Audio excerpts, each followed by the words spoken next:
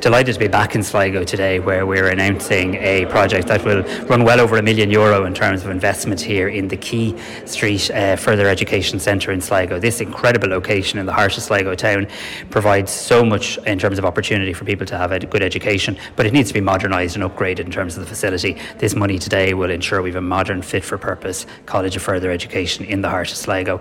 Also delighted today to increase the capital budget that Mayo, Sligo, Leitrim ETB has by over €200,000, and also in Sligo today to meet some nursing students doing our new nursing degree. These are students who will study in Sligo College of Further Education, complete their degree in ATU Sligo, and have got access to that degree outside the CAO point system. As well, over €150,000 for Donegal too.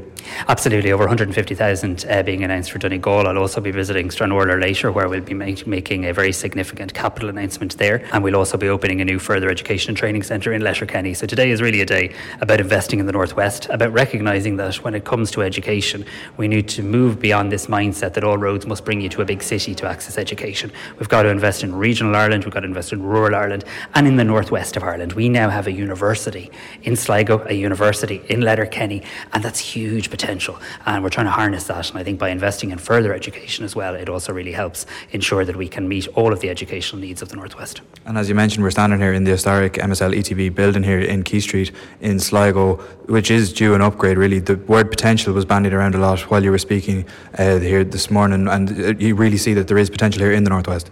Yeah, I'm really conscious that the Quay Street building is a very significant and indeed historic building. It's provided education, I think, right back to national school days, but now it's about making sure that it respects its past, but also that it's a modern, fit-for-purpose building. I'm really excited about the educational opportunities here in the North West. I've been up here so many times with my colleague Frank Fee, and we've heard about a university for the North West for so long. People wondered, would it ever happen? It's now here. We've been hearing about the need to invest in further education. We now are. We've been hearing about the need to provide people with opportunities outside the CAO point system. We now have that in Sligo.